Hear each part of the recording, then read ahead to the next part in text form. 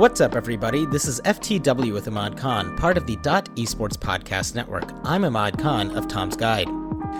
Twitch has been embroiled in drama surrounding hot tub streamers and more sexually suggestive content. The streaming site, which was first formed to host video game streamers and esports competitions, has expanded to more variety programming. In this expansion came a wave of streamers, largely women, who wore increasingly revealing outfits.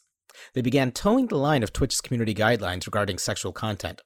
Some of these streamers also have OnlyFans accounts, which host more explicit content. Granted, in most cases, viewers have to find OnlyFans pages through outside search engines.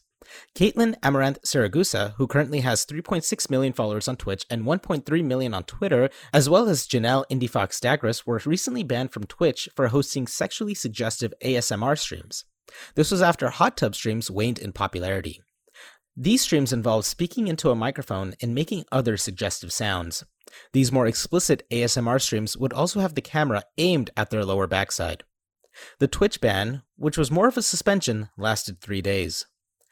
Joining me today is Chase of Stream Elements, an end-to-end platform for live streaming and video-on-demand production. Chase was a longtime video game journalist turned media relations and PR director. At Twitch, Chase was director of PR for nearly 6 years before jumping over to Stream Elements. According to Stream Elements, ASMR grew on Twitch 38% between May to June of 2021, in large part due to the switch by some top hot tub streamers. Chase, thank you so much for coming on the show. Oh, you're welcome. I'm excited to be here. So, as somebody who is there in the early stages of Twitch, let's catch some people up on exactly when Twitch kind of made the pivot from more video game-centric content to larger variety content. Sure. So Twitch launched in June of 2011, and with a focus on video game content. In fact, if you weren't playing video games, they would take you off the platform. So a lot of people grew up with Twitch being very, very hardcore about the type of content permitted. But fast forward to 2015, they noticed that a lot of their creators were doing fan art and cosplay. And so they said this type of content was growing very quickly with a very passionate base. So they said, we should create an area for people to do creative content. And that resulted in the launch of the creative category, which was based around the creative process, like, how to cook a meal, how to compose a song, to how to paint a picture. And so it's where people could go and showcase creating their cosplay or doing fan art related to their favorite video games or any type of content. And so that was the very first non-gaming content category. And from that, they actually launched a marathon with the late 80s television painter Bob Ross, because his Yes. show, The Joy of Painting, was essentially what the creative category was all about. He would talk to the viewers as if they were in the room with him as he showed them how to paint a picture. And what that revealed to Twitch was that fans of the platform really enjoy programmatic TV. And so then you start having a wave of different types of television marathons from Pokemon to Mr. Rogers' Neighborhood to Saturday Night Live. And from there, a lot of other non-gaming categories came to exist. But everything in the early days was actually driven from the community, as opposed to Twitch saying, okay, we want to do this type of category. They would look to the community to sort of guide the direction they took. In the case of IRL, which later became Just Chatting, which is what's going to lead us to the topic of today, IRL came about because they did an audit with some of the partners on the platform, and they said, what's the number one category? They will actually ask two questions. Would you want to have more non-gaming content on the platform? And if so, what kind? And the majority said yes, and the number one most requested category was IRL, which is basically just blogging about whatever you want with no sort of constraints in terms of having to talk about games or anything. You talk about whatever you want. Mm-hmm. And that became the IRL category. IRL then became this catch-all for all different types of non-gaming content, to the point where in 2018, they split IRL off into a number of subcategories to help with discovery, and to also not just help with discovery, but also make it a lot clearer what each category was for. And in that moment, they actually created the ASMR category. So ASMR as a content category has been around since August of 2018. And what we've noticed with ASMR, especially over this last year, is that it's been a constantly growing category. It grew year over year, 121% in hours watched. And you'd mentioned the stat earlier, but to add a little bit more context, it increased hours watched per day 38% between May and June. So what that tells us is not only is it growing each day, but it was growing especially in this last month or two where we've seen some bigger streamers, engage in it. Mm-hmm. And, at Twitch, it seems that the platform as a live streaming platform compared to, let's say YouTube has had different community guidelines, especially in regards to, sexual content or things that are seemed as more explicit. I guess, what was like kind of the first major controversy from what you can recall that involved a streamer being suspended or banned that really caught maybe the media attention? Well, gosh, actually, I wish I had prepared more for that question. It's like, I worked at Twitch from 2011 to 2019, so it covers a wide swath of time. Yes. And so I can't really remember the first big ban. It'll probably come to me right when I jump off this call. But yeah, so it's not something I can really speak to right now. But the rules themselves are something that have always been something that Twitch has been constantly evolving. And I think the most important evolution was when they said we're going to they released all these guidelines of what you can and can't do, and they were very hard rules. The problem is when you say something, when you have very defined rules, it makes it easier for people to find those abstract holes that doesn't account for. And so what they did is they actually, this was pretty smart, but it's also something that's led to some of the controversies, is that they said, okay, we're going to take a holistic view of moderation, meaning that if they didn't want to be the fashion police, they didn't want somebody to report a woman because she's wearing a tank top. That is not what Twitch wanted. It's not what they're about. It's not what they believe in.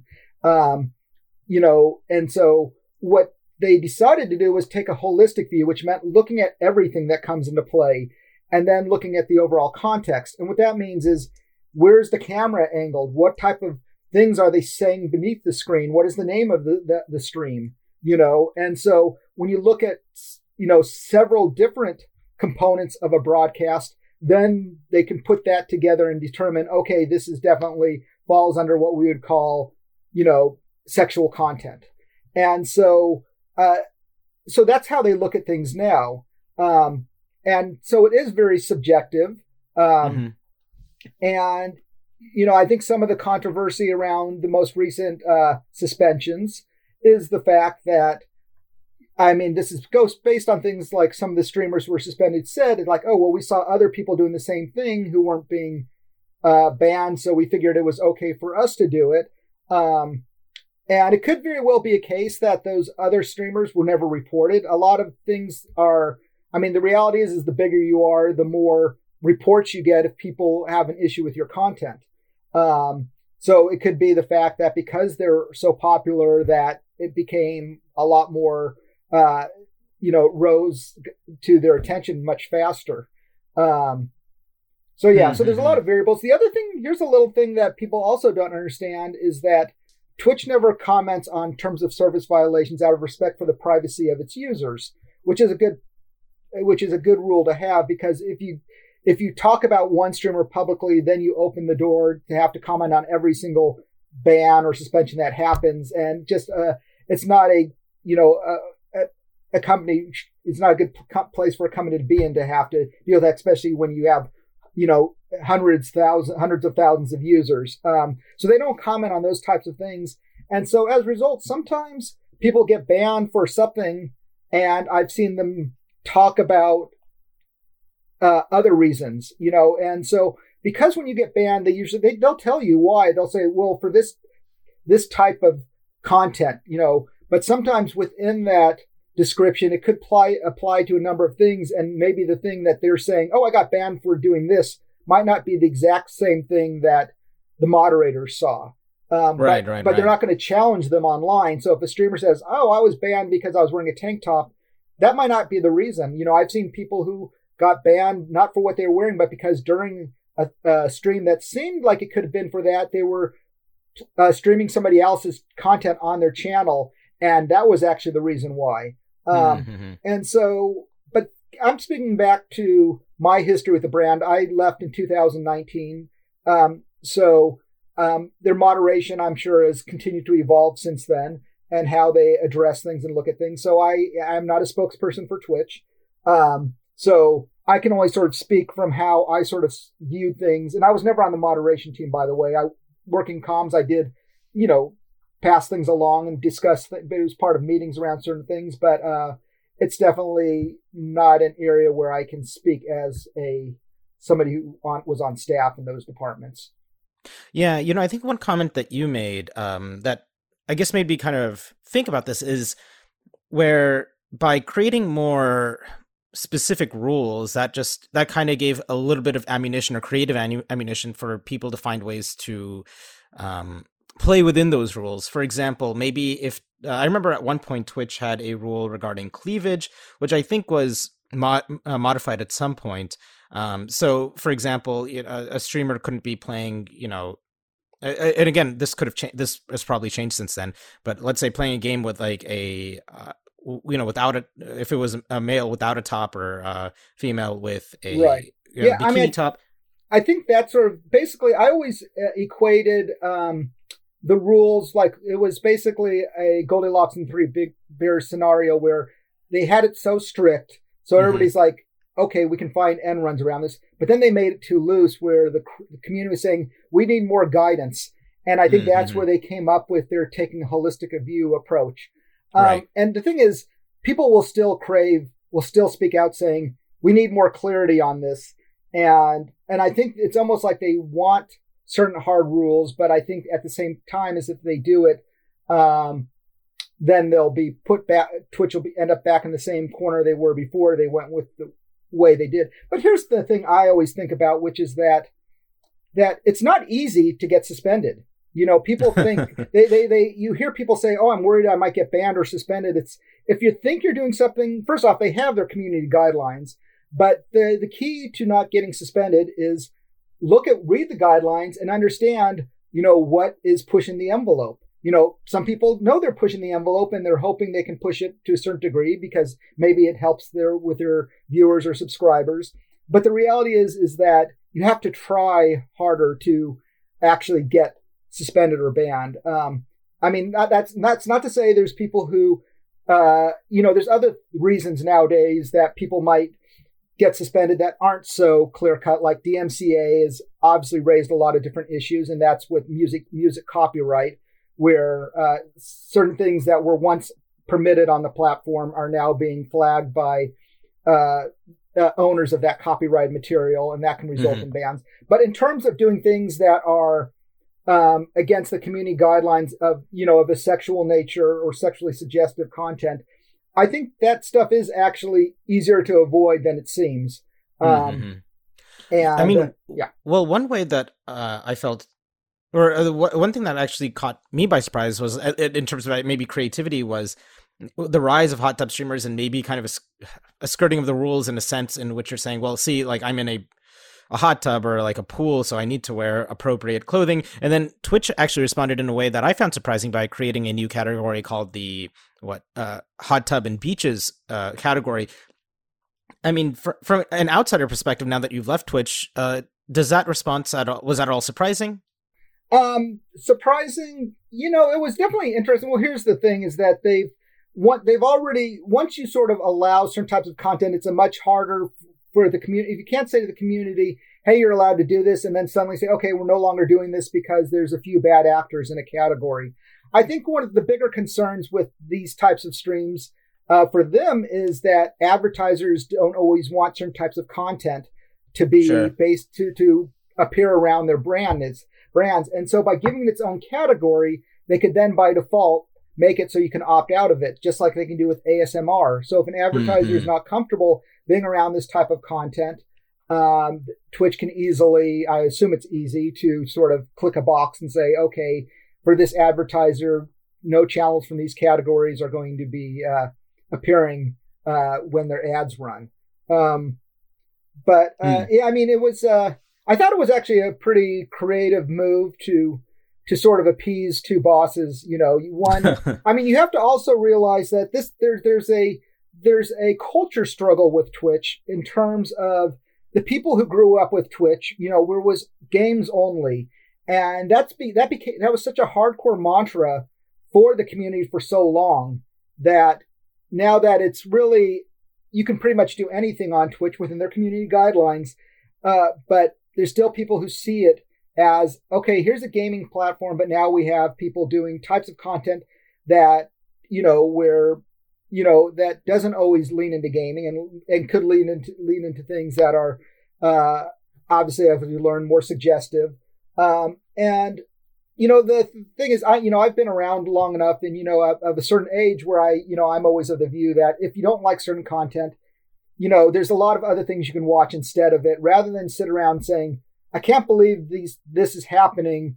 They need to get rid of this. And, you know, it's like they have thousands of creators. There's something for everyone. If you don't like watching people in hot tubs, then go watch somebody, you know, speed run. You know, there's so many other things you could be doing than protesting what you don't like if it's within the terms of service of the platform. But that's just my take on it. And I think we're also in an age where just social norms are changing, where what might have been controversial to everyone at some point, you know, suggest more sexually suggestive content. Now there's a sort of body positivity in terms of supporting things that are more explicit. And so I think you also have that sort of now happening, not just on Twitch, I'm just talking about in general, where I think a lot of things that were considered edgier people are saying we should be more accepting of certain things. And so, you know, we've seen that happen with the whole sex worker view of sex workers in our society. You know, at one point it was a hardcore stigma across the board. And now you have a lot of support online for people doing what they, you know, taking control of themselves and, you know, and doing things like OnlyFans. You know, there's a lot of support for that. And so I think these changes in our broader culture are impacting a lot of what's happening in live streaming. So I think that's just one of the things that's going to make it harder for platforms to appease people who have very hard set rules of what they think is appropriate. You know, as somebody who's been doing media relations and public relations for quite a while now, the media response and kind of the YouTuber or influencer response regarding the rise of, you know, hot tub streamers, I guess maybe the question isn't, you know, did you at all find it surprising, but do you feel that the passion around the issue is embedded into the fact that it's butting heads with this older Twitch audience that was there from the beginning and was very tied to the hardcore gaming aspects of the platform versus maybe a newer audience that's finding the platform and just seeing it more as a potpourri of, you know, anything and everything? Yeah, I think that's a really fair assessment. I think that definitely is the case. You know, it's because you still see people saying, you know, making point like Twitch is for gamers. And it's like, well, Twitch is for gaming like Amazon is for books. Yes, Amazon started off as being a bookstore, and then they expanded to everything else, even though they're still the number one destination for books. Twitch is the same way. They started off as a dedicated platform for gaming. They've expanded beyond into pretty much every category now, but they're still the number one destination for live gaming content. Although some of these other platforms like YouTube, which is a much bigger behemoth, especially when you look at the VOD content on it, and, you know, even Facebook gaming is continuing to grow. So, but that's also I tend to look at the streaming industry in the same way people look at the streaming movie services where, you know, there's not just Netflix, there's Netflix, Hulu, HBO, Prime. And I can see the same thing happening with live streaming platforms as well, that we will reach a point where there's enough gamers in this world, we know that, to let all of these platforms coexist.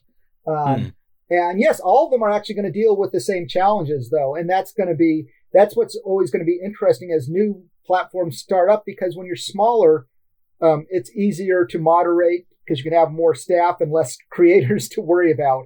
So, because of where Twitch is at on the live side, they're definitely at the forefront of having to deal with some challenges that ultimately all of them are going to have to deal with.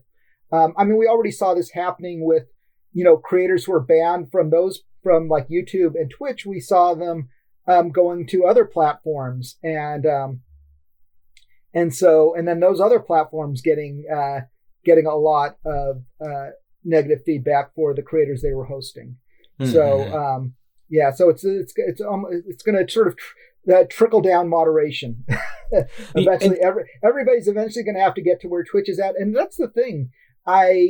As much as Twitch gets sometimes it gets people criticize its moderation, I think what they've done with moderation is still better than a lot of other social media out there. The reality is that there's just a lot of toxicity online, so everybody's dealing with it.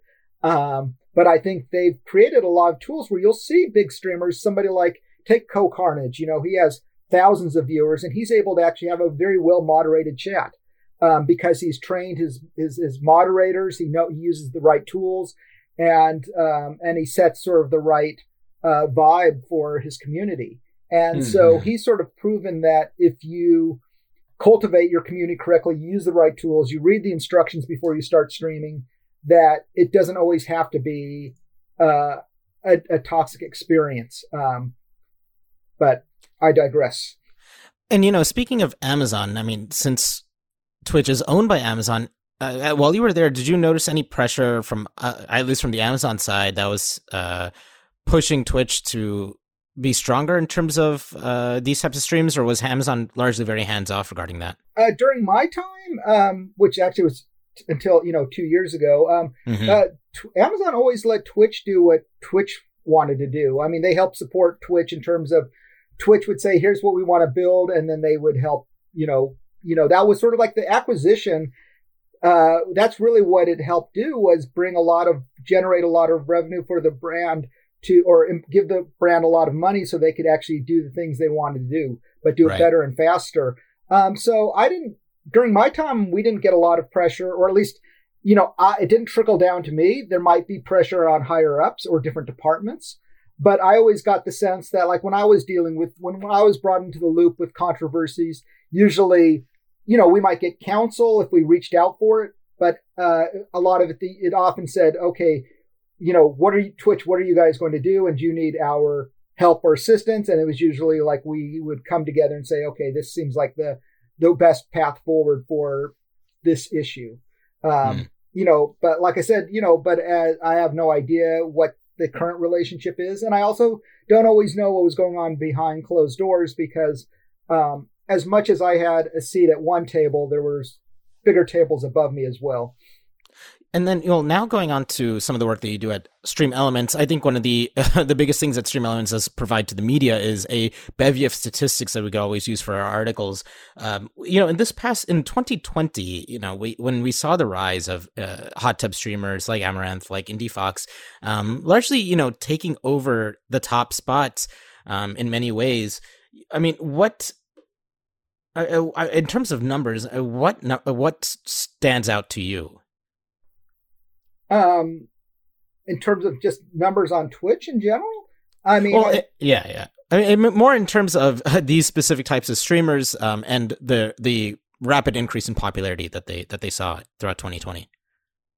The thing about it is that, yes, we're only really talking about two categories. And here's the thing about the hot tub streaming is that because it happened before there was an actual category for it, we really don't have good measurement on it, because you would have to know everybody who's, you have to have a category for people to stream.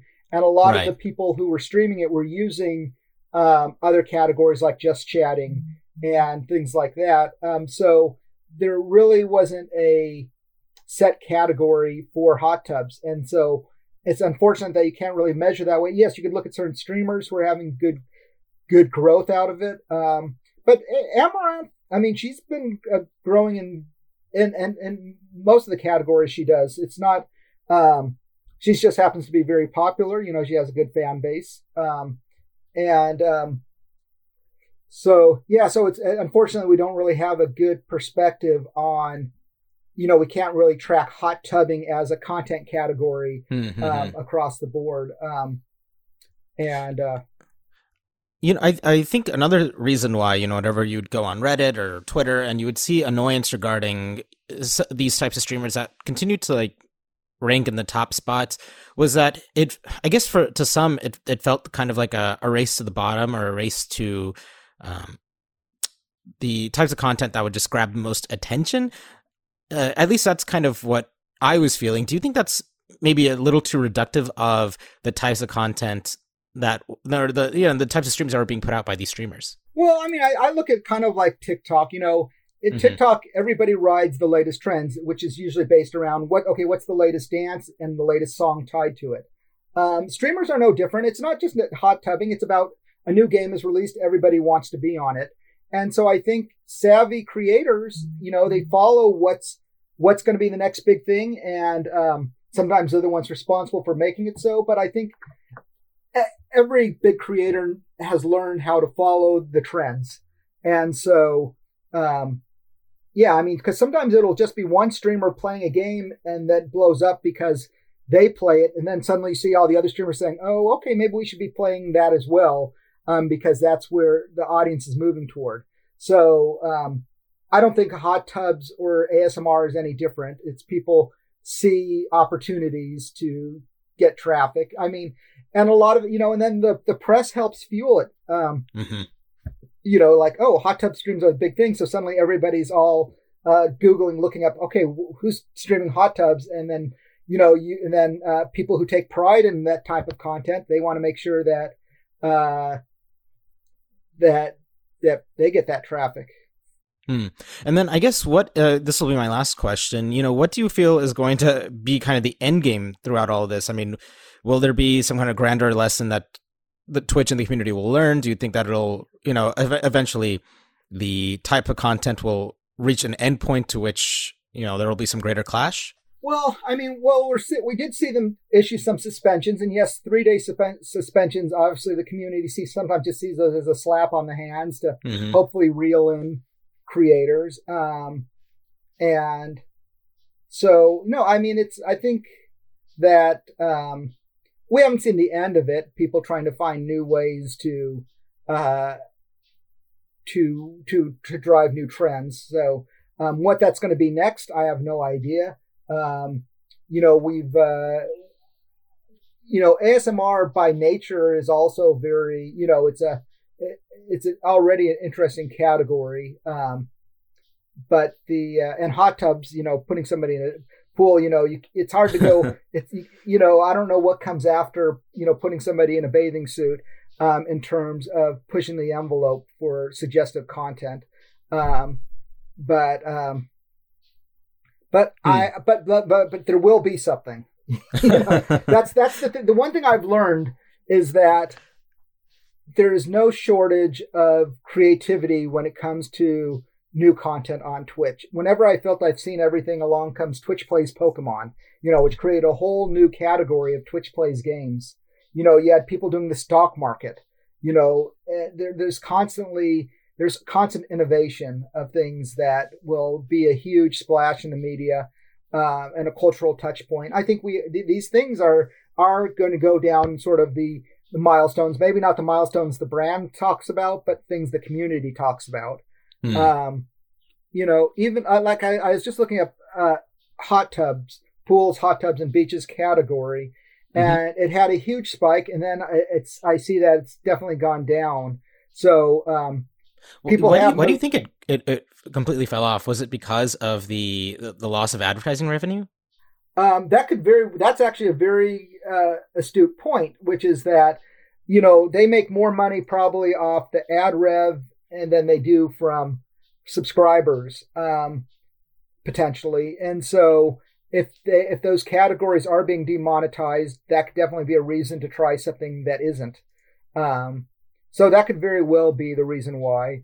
Because you would think that even though the novelty is worn off, if somebody's going to a channel to watch somebody in a hot tub, they're going to keep going, forever, because that's the kind of content they like. It's not like, oh, that novelty wears off. I think if you're whatever your motivation is for that channel. I mean, it could be that people who are experimenting in that category, it's not what they're about. I've seen people dabble in it just because it was trending, like, oh, I'll do something. I mean, there's also been a lot of novelty, people wearing T-shirts in hot tubs or making fake hot tubs, so it also got a big boost from people poking fun at the meta. Mm-hmm. Well, with that, Chase, thank you so much for jumping on the show. Hey, no problem. It's been my pleasure. So whenever you want to connect again about live streaming and data and Twitch, you know where to reach me.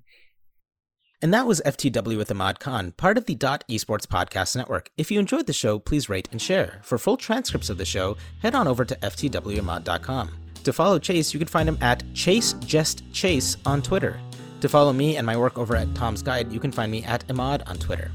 This episode was produced by Henrique Damour and Jacob Wolf. Executive producers are Kevin Morris and Thomas Tishio. With that, we'll catch you guys next week.